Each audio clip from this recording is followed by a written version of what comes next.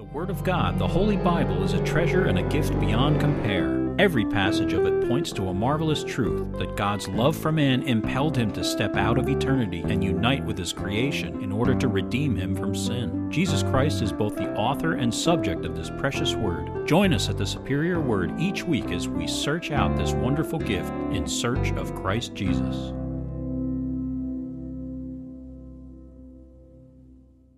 We have a gentleman from, I think it's Minnesota, Wisconsin. Ken, where are you from? Anyway, he he cut this out for us, the little nativity scene. And the other thing that he asked me to do was to get a thing full of Hershey's Kisses for all of you.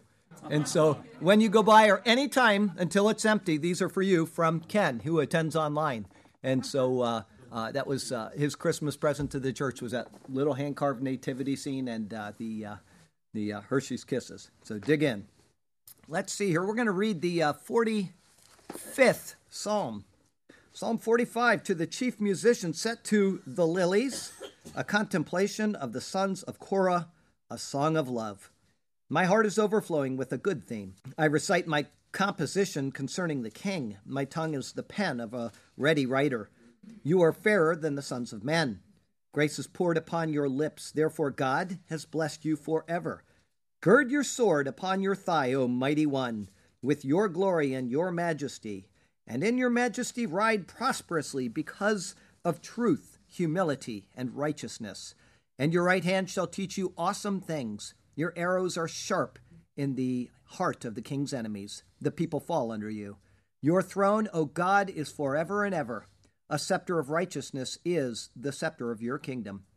You love righteousness and hate wickedness. Therefore God, your God, has anointed you with the oil of gladness more than your companions. All your garments are scented with myrrh and aloes and cassia, out of the ivory palaces by which they have made you glad. King's daughters are among your honorable women. At your right hand stands the queen in gold from Ophir. Listen, O daughter, consider and incline your ear. Forget your own people also and your father's house. So the king will greatly desire your beauty, because he is your Lord. Worship him. And the daughter of Tyre will come with a gift. The rich among the people will seek your favor.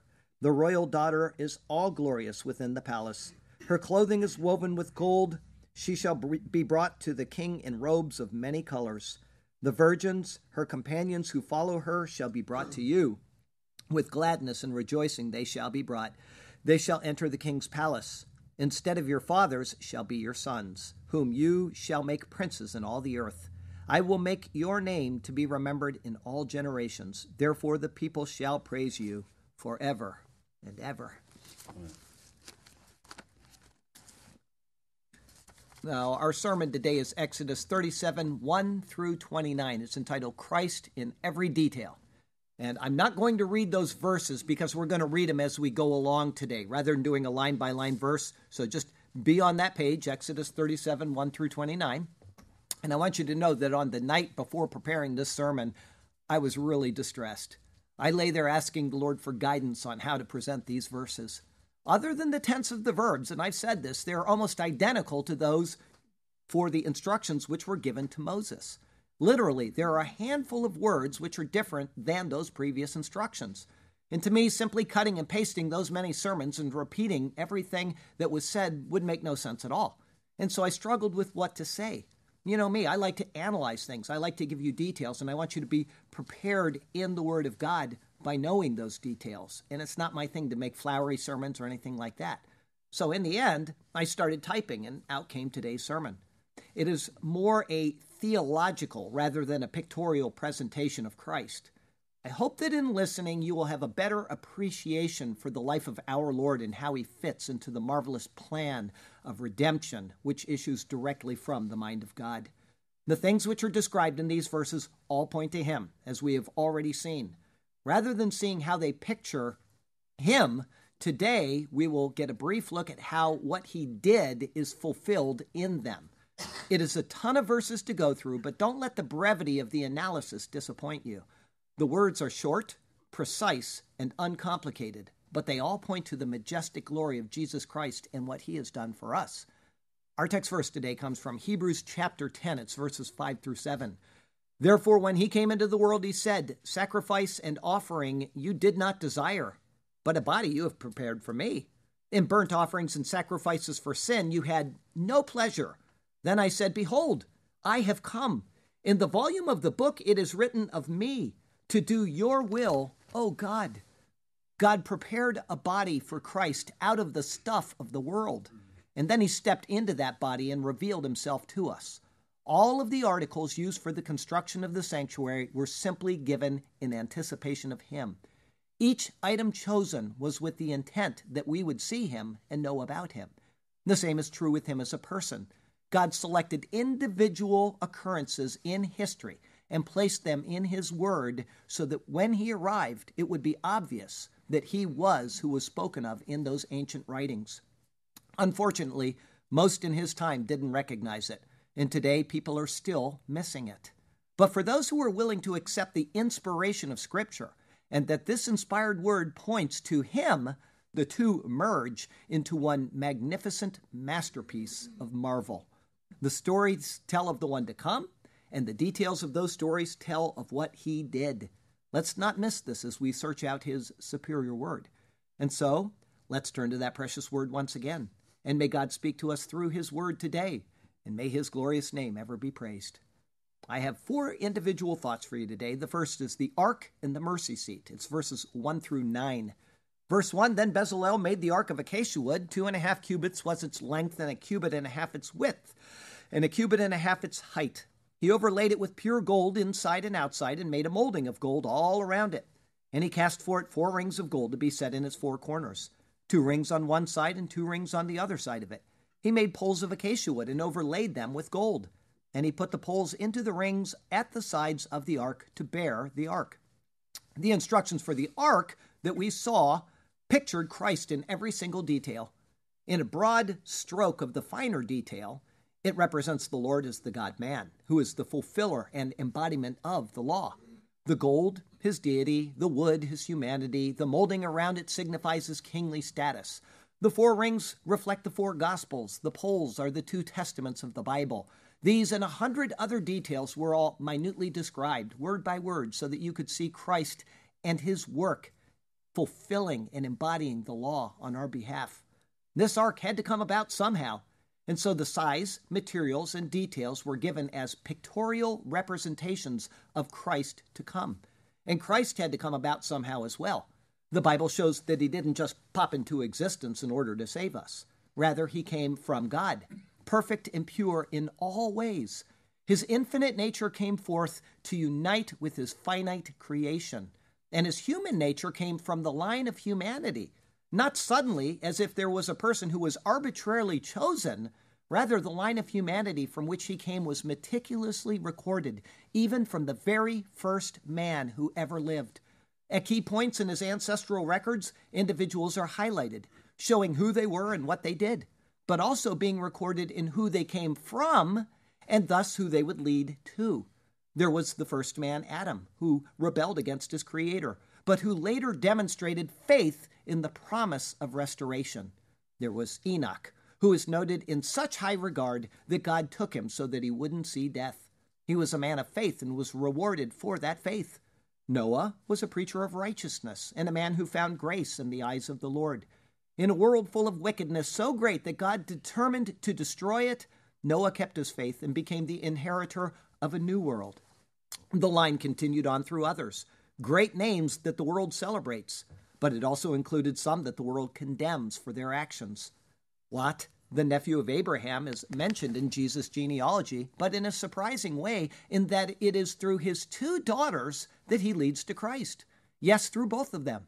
He slept with his first daughter, and she had a son and named him Moab. Ruth, the wife of Boaz, descends from Moab. He slept with the other daughter, and she had a son named Ben-Ami. Solomon's wife Naamah, who gave birth to Rehoboam, and who is in the genealogy of Christ, descended from Ben-Ami. Again and again, surprising people show up in Jesus' genealogy. Some were faith-filled souls, and some were scoundrels. There was a prostitute of Jericho, meaning she was a descendant of Canaan, the cursed grandson of Noah. David, despite being a great man of faith, was also a fallible man who made great errors in his life. Step by step, the history of Jesus' ancestry is recorded, quite often in such a way that it takes real effort to determine who is actually in it. But each story, which reveals each person, shows that God was watching all along, ensuring that the materials used were perfect for the body prepared. Just as the ark was carefully and meticulously constructed, so was the human genealogy of Jesus, carefully and meticulously arranged. And then, when it was ready, it was wrapped in the pure gold of God's deity. The ark was prepared, and the man was ready to do what was purposed from the creation of the world. He was born under the law, which is the meticulously recorded standard for the people of Israel. For any under that law, there was the need for perfect, absolute perfect obedience to it. As the law itself says in the book of Leviticus, "You shall therefore keep my statutes and my judgments, which, if a man does, he shall live by them. I am the Lord." The entire time of the law detailed records of the lives and actions of the people. Throughout that time, all of these records were kept. They often don't seem to correlate to the purpose of the Ark of the Testimony at all, and yet they all do perfectly. The time of the law is given to show us deep truths concerning the law itself. 1, it is to show us God's perfect, holy, and righteous standard. 2, it was given to show us how utterly sinful sin is to God. 3, it was given to show us that no one, not a single person in well over 1,500 years of Israel's history could perfectly meet the standards of that law. 4, it was given to show us the need for God's grace in the giving of the Day of Atonement and God's mercy in the covering which that atonement granted. 5, it was given to show us that in the granting of the grace and mercy of the Day of Atonement, the person so forgiven was deemed as if he were sinless before God, forgiven and free from sin's penalty for yet another year. 6, it was given to show that the law could never take away sin completely, because each year they would have to come back and be forgiven again for the sins of the previous year, showing that the law could make none perfect. And 7, the law showed us our need for something else, something greater than the law itself. It showed us our need for Jesus. If none could meet the standards of the law except for a vicarious act carried out on the Day of Atonement, and the Day of Atonement was incapable of making the sinner free once and for all, then in order to be made perfect, a perfect substitute would be needed. Enter the God-man, enter Jesus. He came, pictured by this marvelous ark. He faithfully lived out his life under the law, never violating its precepts. Thus he embodies that law. This is pictured in the placing of the tablets of the Ten Commandments in the Ark of the Testimony. Just as it enclosed those tablets, Christ embodied what they represent. But there is the truth that no top was detailed for this box in the instructions that were given in verses 1 through 5 that we just read. Its top remained open, and the perfect law of God, that which could never be met by mere mortal fallen man, was open and exposed to the world in that condition. It is a note of condemnation. This man, Christ Jesus, did fulfill the law, and we stand naked and exposed in his presence. The law which he embodies condemns us. Moreover, the man who radiates out that law stands as a witness against us. Thus, condemnation is found in his presence. Is that the end of the story? Is this where we perish? Do we look at Jesus, see God's perfection radiating out of him, and thus become consumed by his perfectly pure glory? The answer is, well, at least for those who live by faith in him, no. As noted, within the law, there was a provision of mercy for those who failed to meet that law. It is found in what is known as the Day of Atonement. On this day, each year, this one single day, the men of Israel were told to go to Jerusalem and confess their sins before the Lord. Detailed instructions for this day are noted in Leviticus 16. In following those instructions, both by the people and by the high priest of Israel, the people were forgiven of their sins. The Day of Atonement centered on the shedding of the blood of an innocent animal. That blood was then applied to another piece of furniture, one distinct from, but directly connected to, the ark itself. Verse 6, he also made the mercy seat of pure gold. 2.5 cubits was its length, and 1.5 cubits its width. He made the 2 cherubim of beaten gold. He made them of one piece at the two ends of the mercy seat. One cherub at one end on this side and the other cherub at the other end on that side. He made the cherubim at the two ends of one piece with the mercy seat. The cherubim spread out their wings above and covered the mercy seat with their wings. They faced one another. The faces of the cherubim were towards the mercy seat. Zahav tahor, pure gold. The absolute perfection of Christ is seen in the substance. The mercy seat, the place where God would pour out his forgiveness on Israel each year, was this spot. The law contained within the ark was covered by this most holy seat of mercy, thus hiding it from sight. If the tablets of the law were looked upon by man, only death could result. This is actually seen in the Bible in the account of the ark returning to Israel after having been captured by the Philistines. Eventually, it was returned to Israel, and when it was, it came to Beth Shemesh. There, the people dared to look into the ark, and their lives were forfeit. The mercy seat had been removed, and mercy was removed with it. But there's more to the mercy seat than just the gold.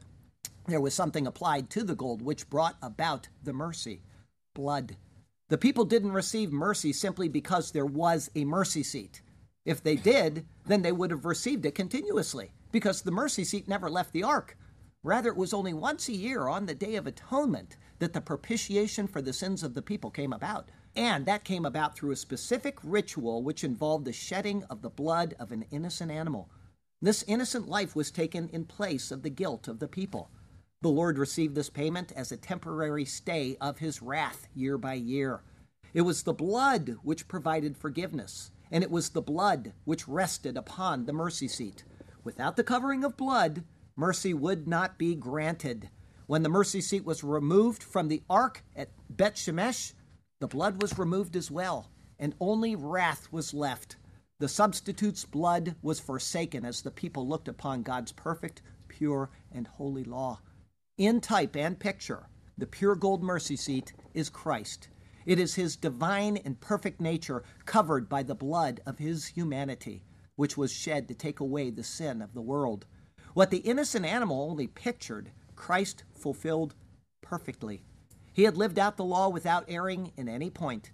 He thus embodied the law. But in order for that to be complete, he also had to die in fulfillment of the law. Until he died, the law wasn't actually fulfilled because his death was a necessary part of the law, pictured by the death of the animal. Forgiveness cannot come for the sins of one without the death of another. But the one to die could not have sins of his own, or he would simply die in his own sin. The law would be his judge, and the law would condemn. Only a perfect man who had lived perfectly under the law could both fulfill the law and die in the place of another. In this act, the blood would thus satisfy the law, and in its satisfaction, it would also make the law obsolete. A law which is fulfilled is finished. The law could no longer have mastery over him. Further, as he was innocent before the law, then his blood could take away the sins of any who received the payment, just as occurred with Israel on the Day of Atonement. But unlike Israel, who had to come year by year because the law was not fulfilled in the death of an animal, in Jesus the law is fulfilled for the believer completely and perfectly. And I wish people could understand this. We have the Hebrew Roots movement, which is just alive and well in the world today. They're the equivalent of what were called the Judaizers of the book of Galatians. These folks just can't seem to get this. They keep reinserting the law, when it is Christ who embodies that law. And then the mercy seat was put on top of that, and his blood was shed, all pictured in what we have been looking at, this marvelous piece of furniture. It is done. The law is finished. You want to eat pork chop tonight? Go ahead. Do it without any conscience that you're doing wrong, because the law is annulled. It is fulfilled. It is set aside. It is obsolete. It is nailed to the cross. Every one of those things that I just said is a part of the Bible. Annulled, fulfilled, obsolete, set aside, nailed to the cross. We are not under the law. We are under grace. There's no need to come back a second or a third time to be perfected before the law. Rather, we are perfected once and for all through the substitutionary work of Jesus Christ. But there is more. In the fulfillment and annulment of the law for us, there must be something to replace it. The law was based on a covenant. In its termination, a new covenant then came in to replace it. The law was never intended as a means to an end. It was, from its inception, regarded as a temporary step in the path to full and complete restoration with God. This new covenant is explained by the author of Hebrews in the New Testament with words which are cited from the Old Testament book of Jeremiah. Here's what it says in Hebrews 10, verses 16 through 18. This is the covenant that I will make with them after those days, says the Lord. I will put my laws into their hearts and in their minds, and I will write them. Then he adds, their sins and their lawless deeds I will remember no more. Now, where there is a remission of these, there is no longer an offering for sin. It's either Christ Jesus or it is nothing. And that's how it goes. We talked about that today with the heretic Hagee, where he says there's a dual covenant. Israel can work out deeds of the law. People are under Christ, can come to him through them, and everybody is saved in kumbaya. And that is absolutely false. It is either Christ and he is the end of the law, or you are bound to the law and you are condemned by that law, because there's no mercy seat on top of that ark. The perfection of God's law radiates out and it will consume you. In other words, this new covenant is received by grace. The sins of man are not counted against them. It says, now where there is remission of these, meaning the remission of the sins through the blood of Christ, there's no longer an offering for sin. Christ's offering is a one-time and for all time offering for sin. As this is so, then the sins of the old covenant, whatever they may be, are forgiven in Christ. Further, they can no longer be counted against that person. Man is dead to the law through the death of Christ. I want you all to go through the law, and we're going to continue going through the law. See what condemns your heart from there, and then lay it at the foot of the cross. It is forgiven in him. We are no longer under law, but grace. Paul explains this in Romans chapter 6. He says, now if we died with Christ, Christ died and we died with him, we believe that we shall also live with him, knowing that Christ, having been raised from the dead, dies no more. Death no longer has dominion over him. For that death that he died to sin once for all. But the life that he lives to God. Likewise, you also reckon yourselves to be dead indeed to sin, but alive to God in Christ Jesus our Lord. In the act of receiving Jesus Christ, we are following a process which includes literally all of the precepts of the law. We may never have killed a person, but we are guilty before the law just as if we did. If one violates any part of the law is broken. In receiving Christ, we partake in the death of the high priest, and so our guilt in regards to the sixth commandment died with him. Under the law, we are guilty for eating certain types of meat, but in Christ, that guilt is taken away. Sin can only be imputed where law exists. In Christ, the sin which results from a violation of the old covenant can no longer be imputed because in Christ, the law is made obsolete. I'll give you another example. People love to say, I'm a Sabbatarian, I worship on the Sabbath, and everybody else is going to hell because they don't worship on the Sabbath. Let me tell you what, there are how many commandments on the tablets of the Ten Commandments? Yeah, that's right. That's why they're called the Ten Commandments. They are in the ark, and the ark is covered by the mercy seat, and the blood is on the mercy seat. Everything in that ark is fulfilled in Christ. We don't take one commandment back out and say, you have to be obligated to this, and you're not forgiven if you don't do this.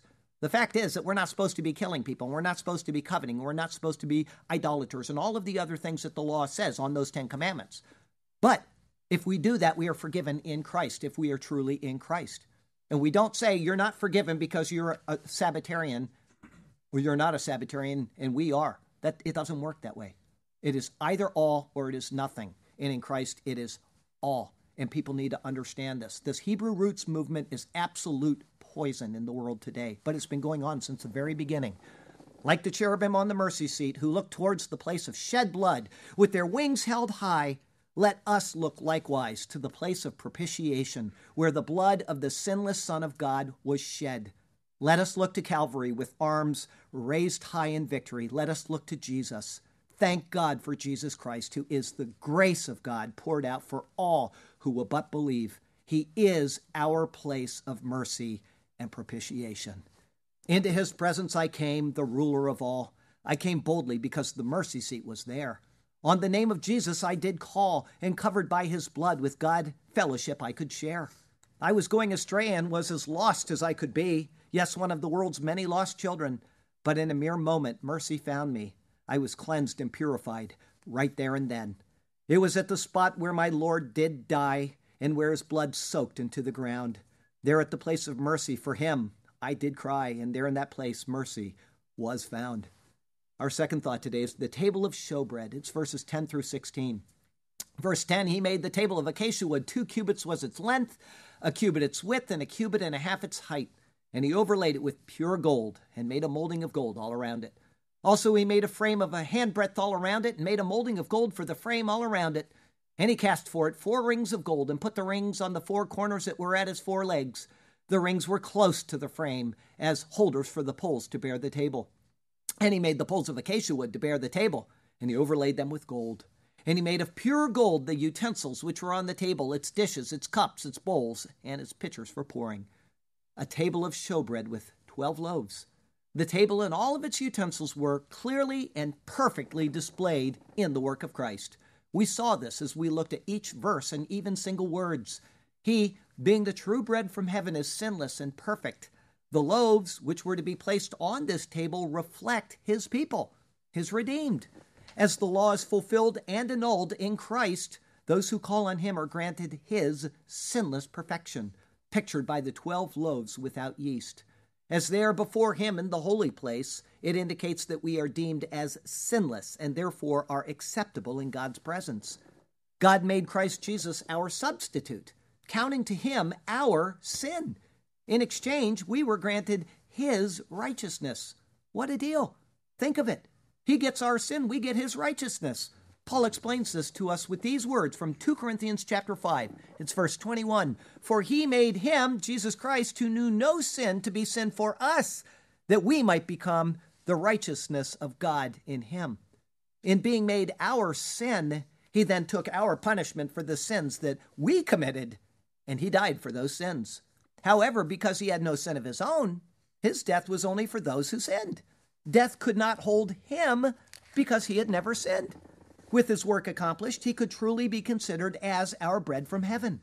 His resurrection proved it, and his sinless perfection under the law was vindicated in that act.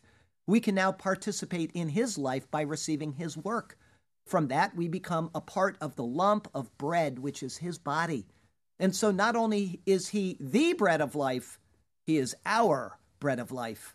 He is the one who sustains us at the beginning of our walk and who ever after will as well. We are always acceptable in God's presence because of Christ Jesus' work, sinless once and sinless for all time. Thank God for Jesus Christ, our bread of life. He is our bread of life, the one who sustains us. And through his life, we have been given life too. A constant theme in the Bible it does discuss. From the beginning to the end, yes, through and through. In Christ we can draw near to the Lord, and in his presence forever remain. We are counted as holy, so says his word. Never again will God look upon us with disdain. Justified, we are allowed access once again. Through the blood of Christ, our fellowship is restored. Redeeming grace to Adam's race, the sons of men, for those who have not his calling ignored. Our third thought today is the lampstand. It's verses 17 through 24. Verse 17, he also made the lampstand of pure gold. Of hammered work he made the lampstand. Its shaft, its branches, its bowls, its ornamental knobs, and its flowers were of the same piece. And 6 branches came out of its sides, 3 branches of the lampstand out of one side, and 3 branches of the lampstand out of the other side. There were 3 bowls made like almond blossoms on one branch, and an ornamental knob and a flower, and 3 bowls made like an almond blossoms on the other branch, with an ornamental knob and a flower. And so for the 6 branches coming out of the lampstand. And on the lampstand itself were 4 bowls made like almond blossoms, each with an ornamental knob and a flower. There was a knob under the first 2 branches of the same, a knob under the second 2 branches of the same, and a knob under the third 2 branches of the same, according to the 6 branches extending from it. Their knobs and their branches were of one piece. All of it was one hammered piece of pure gold, and he made the 7 lamps, its wick trimmers, and its trays of pure gold. Of a talent of pure gold he made it with all its utensils. The sermon that we did on those particular verses, some of you might remember it, it was so detailed. It was so marvelous to see what those few verses pictured. Mom walked up here and she whispered to me, she said, I'm going to have to watch this like 20 times. I just am not going to retain everything. And then Burke, who reads every sermon, he doesn't attend here because his son works at another church. He reads every sermon that I do on Sunday, and he sends me an email about it on Monday. And he actually took that sermon and he cut and pasted it and he sent it out to every single person that he sends his Bible work out to, because he says the detail is astonishing, which those details pictured.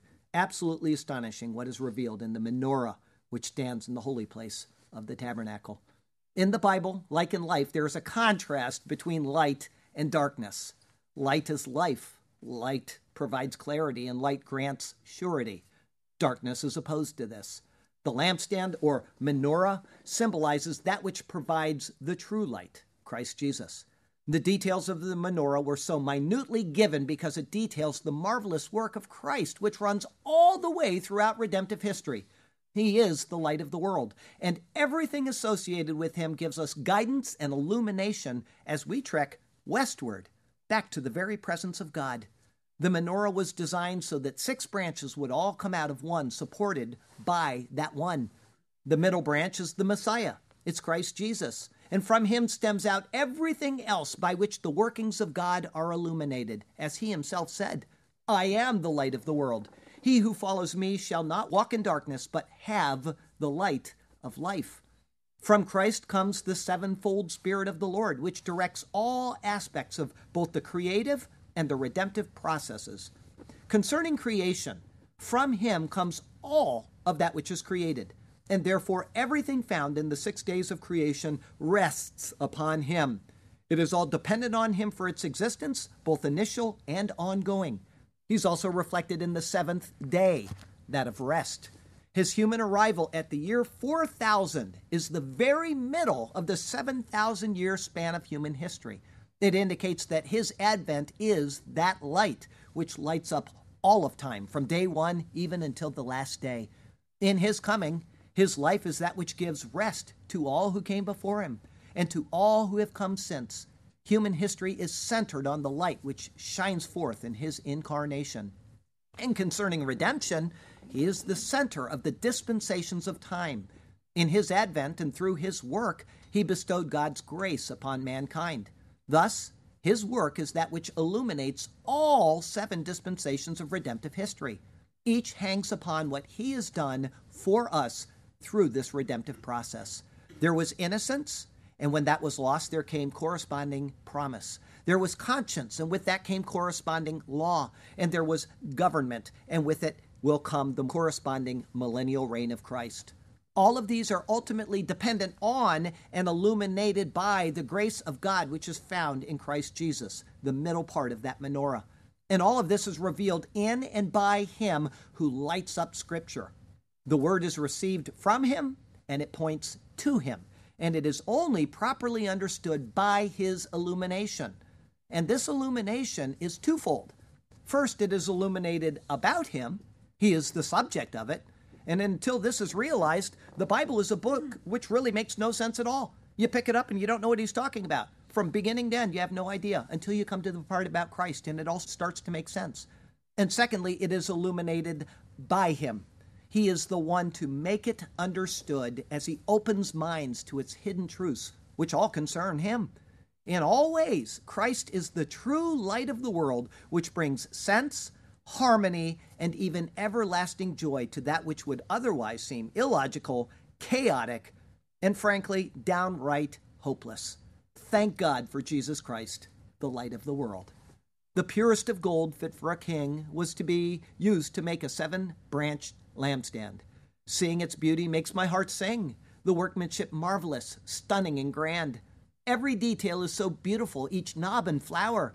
The glistening of the branches as they catch the light. It shines in the dark for hour after hour, illuminating the holy place throughout the night. The glory of God is seen in each detail. Every branch speaks out a marvelous story, and in what it pictures, nothing will fail, as the Lord reveals to us his unending glory. Our fourth thought today is the altar and the oil and the incense. It's verses 25 through 29. Verse 25, he made the incense altar of acacia wood, Its length was a cubit, and its width a cubit. It was square, and 2 cubits was its height. Its horns were of one piece with it, and he overlaid it with pure gold, its top, its sides, all around, and its horns. He also made for it a molding of gold all around it. He made 2 rings of gold for it under its molding, by its 2 corners on both sides as holders for the poles with which to bear it. And he made the poles of acacia wood and overlaid them with gold.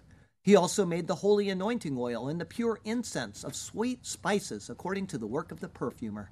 The construction of the altar of incense is not listed in the same place as it was in the giving of the instructions. It was detailed much, much later in those instructions. And the oil and the incense was detailed even later than that. The reason for their unusual placement in those instructions was explained, and we saw that it was for exceptionally profound reasons. But in the construction of them, they are noted now because they point to the room in which they are to be placed and used, the holy place, before the veil. Every detail of these things was carefully analyzed, and all of it pointed to Christ and his work for us and through us. The incense itself represents prayer. Prayer is something that man has engaged in since the earliest times in human history, and it is something which has occurred at all points in history since then. It can be found in every culture and even among those who claim that there is no God at all. As soon as they get into the foxhole, they start praying to God. The altar pictures Christ as our means of acceptable prayer to God. The problem with man is that he has sin in his life.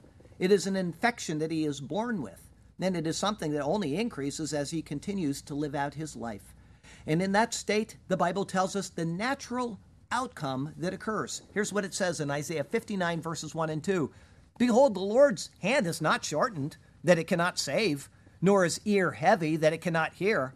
But your iniquities have separated you from your God, and your sins have hidden his face from you, so that he will not hear.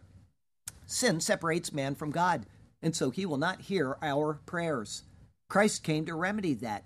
In his life, he lived out the law for us, and in his death, he removed our sin from us.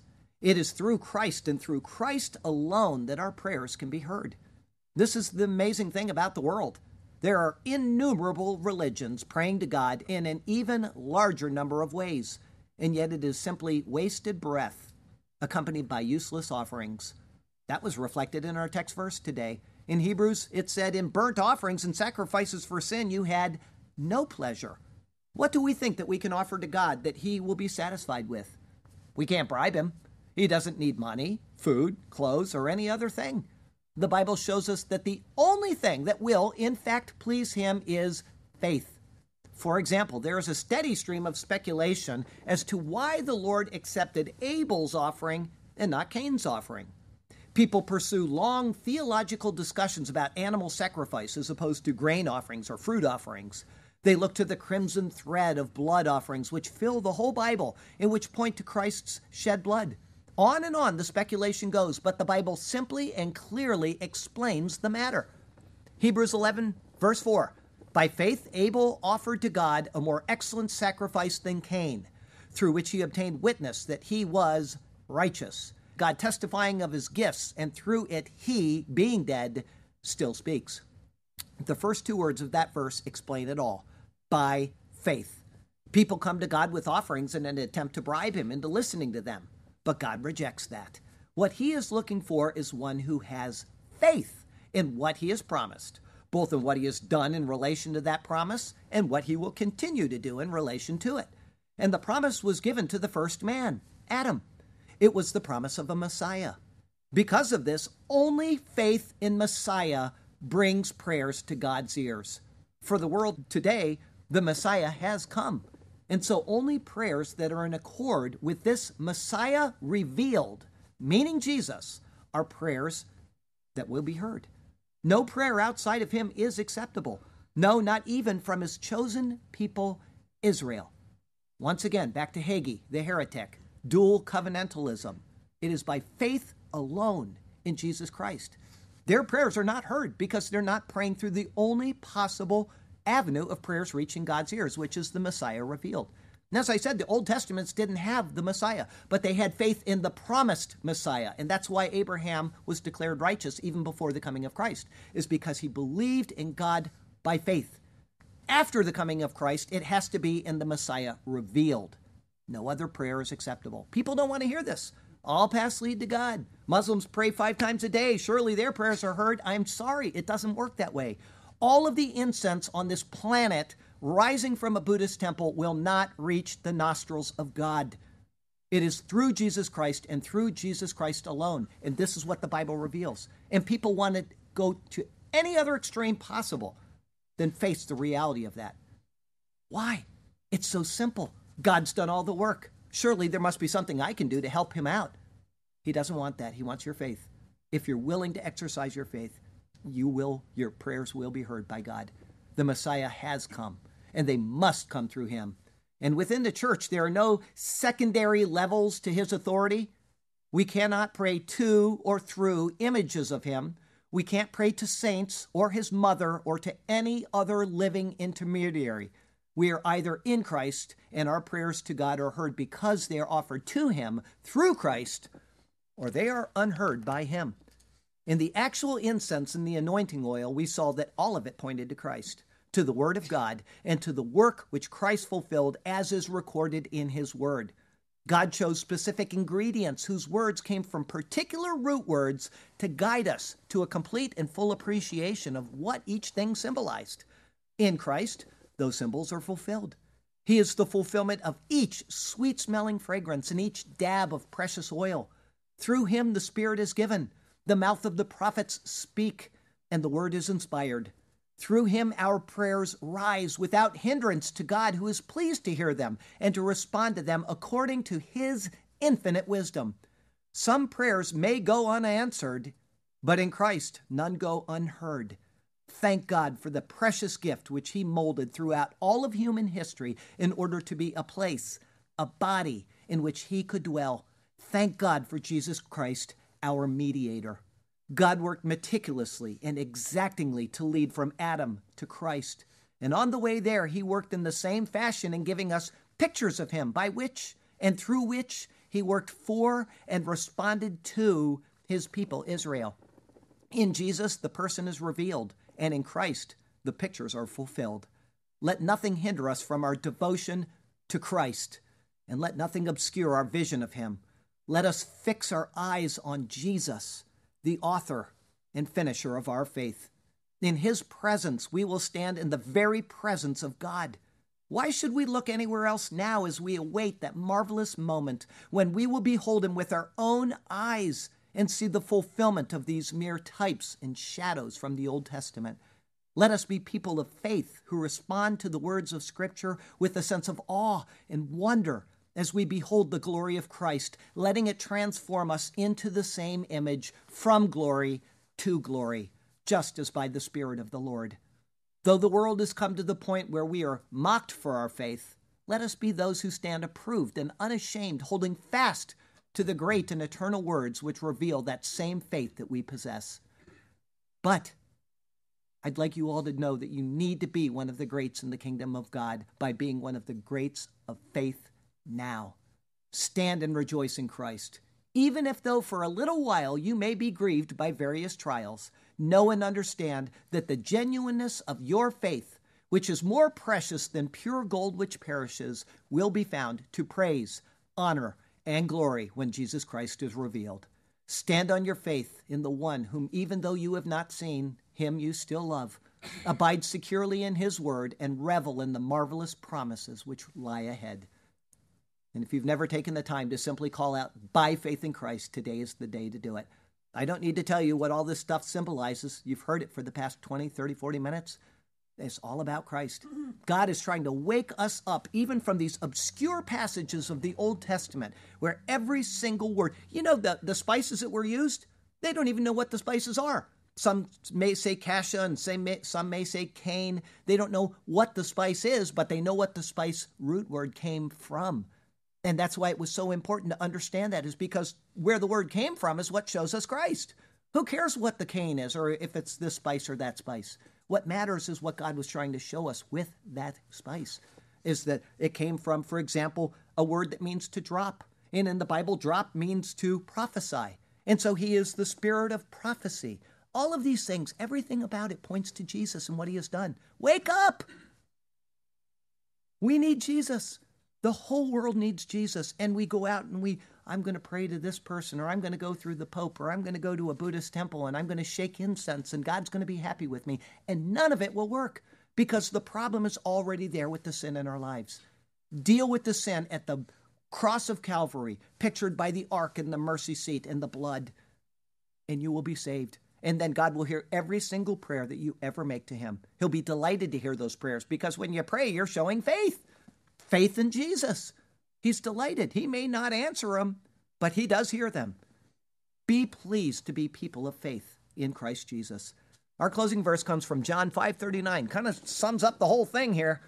You search the scriptures, for in them you think that you have eternal life, and these are they which testify of me. The whole Bible, speaking of Jesus, Old Testament and New, every single word is dealing with Jesus Christ, and he stood there and he said that. And yet we'd rather go out and say, all paths lead to God. I can go out and do any perverse thing I want, and I can be right with God. And God says no. God says no. Wake up. Next week is Exodus 38, 1 through 8. Just a couple verses. We have no fear where shall end our earthly trod. It's entitled Justified and Sanctified Before Our God. That'll be our 101st Exodus sermon. And the Lord has you exactly where he wants you. You're all here listening to the Word of God today. You all know that you need Jesus, and I don't know the secrets of your hearts. I assume that every person in here is saved and is called on Jesus, but I don't know that. Only you do. God is trying to wake you up, and every person that's online right now. Hello? Jesus wants you to come to him and give your life to him, and then be a great person of God by being a person of faith. He has exactly where he wants you. He has a good plan and a purpose for you. Even if a deep ocean lies ahead of you, all of the sin in the world, all of the things that hold you back from being a person of God, he can part those waters, and he can lead you through it on dry ground. And so follow him and trust him. Be a person of faith, and he will do marvelous things for you, guaranteed of that, and through you if you will allow him. Our poem today is called Christ in Every Detail. 29 verses, not as long as last week, but it's still a lot. Get out your pillows. Then Bezalel made the ark of acacia wood. 2.5 cubits was its length, as it was intended to be. 1.5 cubits its width, this was understood, and 1.5 cubits its height, you see. He overlaid it with pure gold, inside and outside he did it overlay, and made on it a molding of gold all around. Such was done as the Lord did say. And he cast for it 4 rings of gold in its 4 corners to be applied, 2 rings on one side as the Lord had told, and 2 rings on the other side. He made poles of acacia wood and overlaid them with gold as was understood. And he put the poles into the rings of the ark at each side to bear the ark to the instructions he did abide. He also made the mercy seat of pure gold. 2.5 cubits was its length as it was to be, and 1.5 cubits its width. Such were its dimensions, you see. He made 2 cherubim of beaten gold. He made them of one piece at 2 ends of the mercy seat, just as he had been told.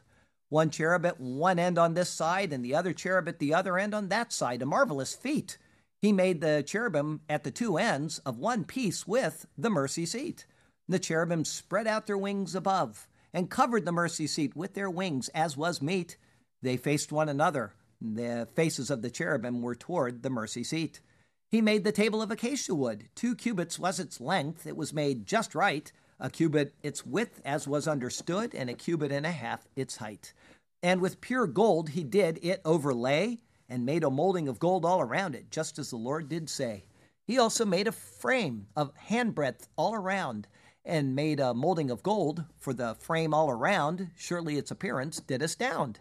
And he cast for it 4 rings of gold, and put the rings on the 4 corners. They were at its 4 legs, just as he was told. The rings were close to the frame. This is where, as holders for the poles, the table to bear. And he made the poles of acacia wood to bear the table, and he overlaid them with gold, as was understood. In fashioning this, he was found to be able. He made of pure gold the utensils, which were on the table, as you see. Its dishes, its cups, its bowls, and its pitchers for pouring, each made exquisitely. He also made the lampstand of pure gold. He made the lampstand of hammered work. Its shaft, its branches, its bowls, its ornamental knobs, and its flowers were of the same piece. His duties he did not shirk. And 6 branches came out of its sides, 3 branches of the lampstand out of one side, and 3 branches of the lampstand out of the other side, care to the instructions he applied. There were 3 bowls made like almond blossoms on one branch, you see. With an ornamental knob and a flower, he followed the directions carefully. And 3 bowls made like almond blossoms on the other branch, the directions he did understand, with an ornamental knob and a flower, and so for the 6 branches coming out of the lampstand. And on the lampstand itself were 4 bowls, like almond blossoms, so he made, each with its ornamental knob and flower, so it was arrayed. There was a knob, so he did do, under the first 2 branches of the same, it was his aim, a knob under the second 2 branches of the same too, and a knob under the third 2 branches of the same. According to the 6 branches extending from it, he did as the directions did submit. Their knobs and their branches were of one piece, as he was told. All of it was one hammered piece of pure gold. And he made its 7 lamps again, just as he was told, its wick trimmers and its trays of pure gold. Of a talent of pure gold he made it, with all these utensils, just as the directions did submit. He made the incense altar of acacia wood. In this manner he made it, as was understood. Its length was a cubit, and its width a cubit. It was square, as by instructions accordingly, and 2 cubits was its height. Its horns were of one piece with it too, you see. And he overlaid it with pure gold, its top, its sides all around, and its horns as well. He also made for it a molding of gold all around it, following the instructions so well. For it he made 2 rings of gold under its molding, as the details did submit, by its 2 corners on both sides, as holders for the poles with which to bear it. And he made the poles of acacia wood and overlaid them with gold, as was understood. He also made the holy anointing oil and the pure incense of sweet spices too, according to the work of the perfumer. All of these things Bezalel did as he was instructed to do. Lord God, it's all about Christ, so we see, and our faith is strengthened in him through each detail. He is portrayed in this word so perfectly, and so our faith is bolstered as we pass along life's trail. The care you have placed in this precious word leads us step by step better to knowing Jesus. In it we have confidence through what we have heard, confidence of your great love and care for us. In Christ you are with us, Christ faithful and true, and because of him we shall forever praise and glorify you. Hallelujah and amen. Heavenly Father, thank you for this marvelous, marvelous passage that we've been given today. Great things are in there. We've seen them in the past. We've seen every single detail which pointed to Christ. And today we got a little bit of theology about what those things point to and what he did on our behalf. We thank you for that we can be built up and we can be edified in our faith by knowing that these things are certain and that you've recorded them for us to see these things. It's not like it's a mystery that we have to guess. It's right there in the open, and then the New Testament just explains it for us so that we can see every single step of human history from Adam all the way through to the end, that you have a plan, that plan is good, and that plan is about Jesus. Thank you for that. Lord, there are those prayer requests that we had during the prophecy update and also before we started today, people with things on their hearts and people with needs. We have people that are traveling, some to Key West right now. We have some that are going back to Fort Lauderdale in a short time, and other people that are coming and going. We would pray for them. Pray for Jay and Joan who aren't here today. Not sure if they're okay or not, but I would pray that they're all right. And Lord, we just want to give you glory and praise and honor for all that you've done for us. You are so good to us. Thank you. Thank you above all for the gift of our Lord and our Savior, Jesus Christ. And it's in his beautiful name we pray. Amen. And so we get the instruction from the Lord's Supper directly from the Bible, just as everything else. We want to stick close to this word. Once we start making stuff up out of our head from this word or adding into it, our theology goes off. And eventually we go from bad doctrine to heresy. And that's a very sad place to be when somebody would stand and proclaim something which is heretical in nature. They have to stand before God and say, I told this group of people they didn't need to do this, or I told these people that it was okay to do that. Imagine standing before God and being accountable for the souls that were under you because you taught wrong from this precious word. I can't even fathom it. You know, when I teach, Lord, I'm so sorry if I'm wrong with anything. You know my heart that I wouldn't want to do that. And I would hope that every preacher of this word would do the same thing. Let me not be wrong in how I present this word. And some people just don't care. As I said, theology is hard work. It's something that we have to actually work at. We have to strain our minds. We have to strain our time in order to have proper theology. And so many people, they'll go off to a charismatic church and they'll say, I get my Holy Spirit and I get my guidance from him. And they don't even bother with the word, as if it's secondary, when in fact, the only source we know of any Holy Spirit at all is from this word. And he says to do something to show ourselves approved. What is it? Study. Study is hard work. When we were in school, we'd go home tired, right? We went to college and we were more tired. Study to show yourselves approved. And instead people say, I get the Holy Spirit and he tells me what to do in life. What a cop-out. What a way of saying, I just don't care what God has to say to me. I've got all of my week to just go do what I want, and the Lord's going to take care of me on Sunday morning, and that's enough. I feel so bad for people that have that attitude. Thank God for you all that come here and want to learn this word, God's superior word, and to be a part of what he is doing through this word in the person of Jesus. For I received from the Lord that which I also delivered to you, that the Lord Jesus, on the same night in which he was betrayed, took bread, and he gave thanks over it. He would have said, Baruch atah Adonai Eloheinu melech haolam hamotzi lechem min haaretz. Blessed art thou, O Lord our God, King of the universe, brings forth bread from the earth. And he broke it, and he said, take and eat. This is my body, which is broken for you. Do this in remembrance of me. In the same manner, he also took the cup after supper, and he would have blessed this as well. He would have said, Baruch atah Adonai Eloheinu, melech ha'olam, borei peri hagafen. Blessed art thou, O Lord our God, King of the universe, creator of the fruit of the vine. This cup is the new covenant in my blood. This do as often as you drink it in remembrance of me.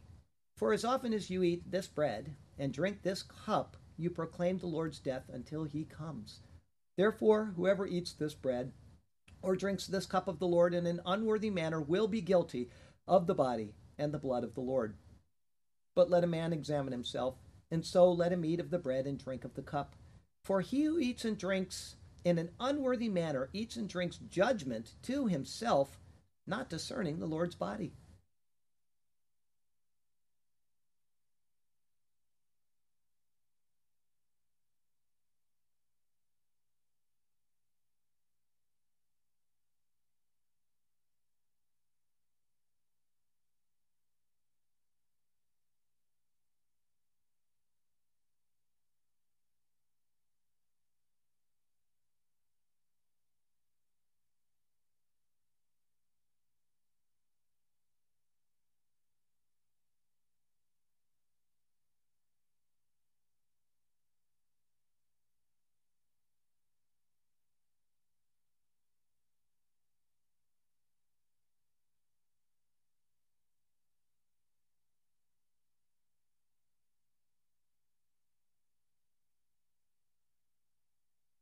The body and the blood of the Lord Jesus Christ.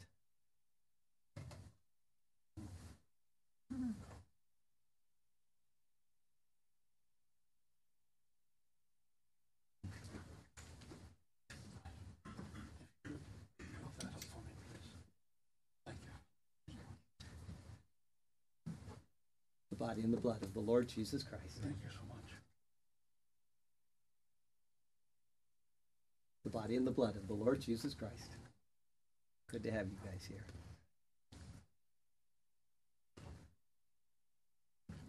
The body and the blood of the Lord Jesus Christ.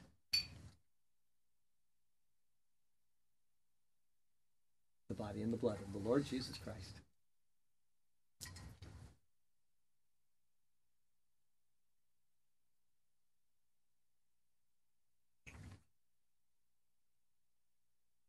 The body and the blood of the Lord Jesus Christ. The body and the blood of the Lord Jesus Christ. The body and the blood of the Lord Jesus Christ. The body and the blood of the Lord Jesus Christ. Chocolate too. All you want. A handful if you okay. want it. It's all from him. The body and the blood of the Lord Jesus Christ. The body and the blood of the Lord Jesus Christ. The body and the blood of the Lord Jesus Christ.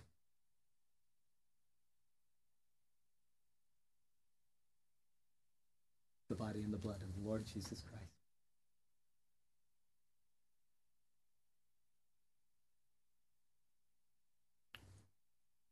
The body and the blood of the Lord Jesus Christ. The body and the blood of the Lord Jesus Christ. The body and the blood of the Lord Jesus Christ. The body and the blood of the Lord Jesus Christ.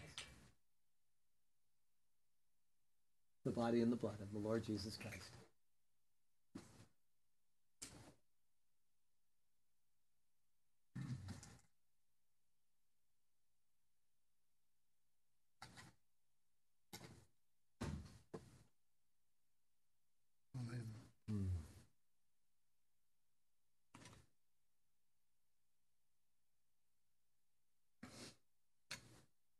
Glory be to the Father, and to the Son, and to the Holy Ghost, as it was in the beginning, is now, and ever shall be, world without end.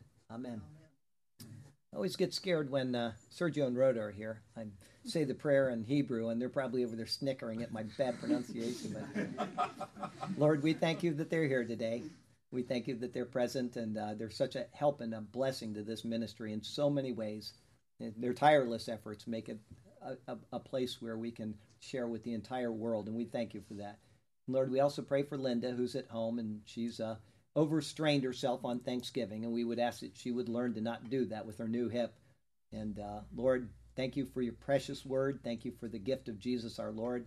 Thank you for the fellowship that we have among ourselves here, and those who share with us online. We love you and we praise you. We commit the week ahead to you, and we look for it with anticipation. Guide us, O Christ. Amen. Amen.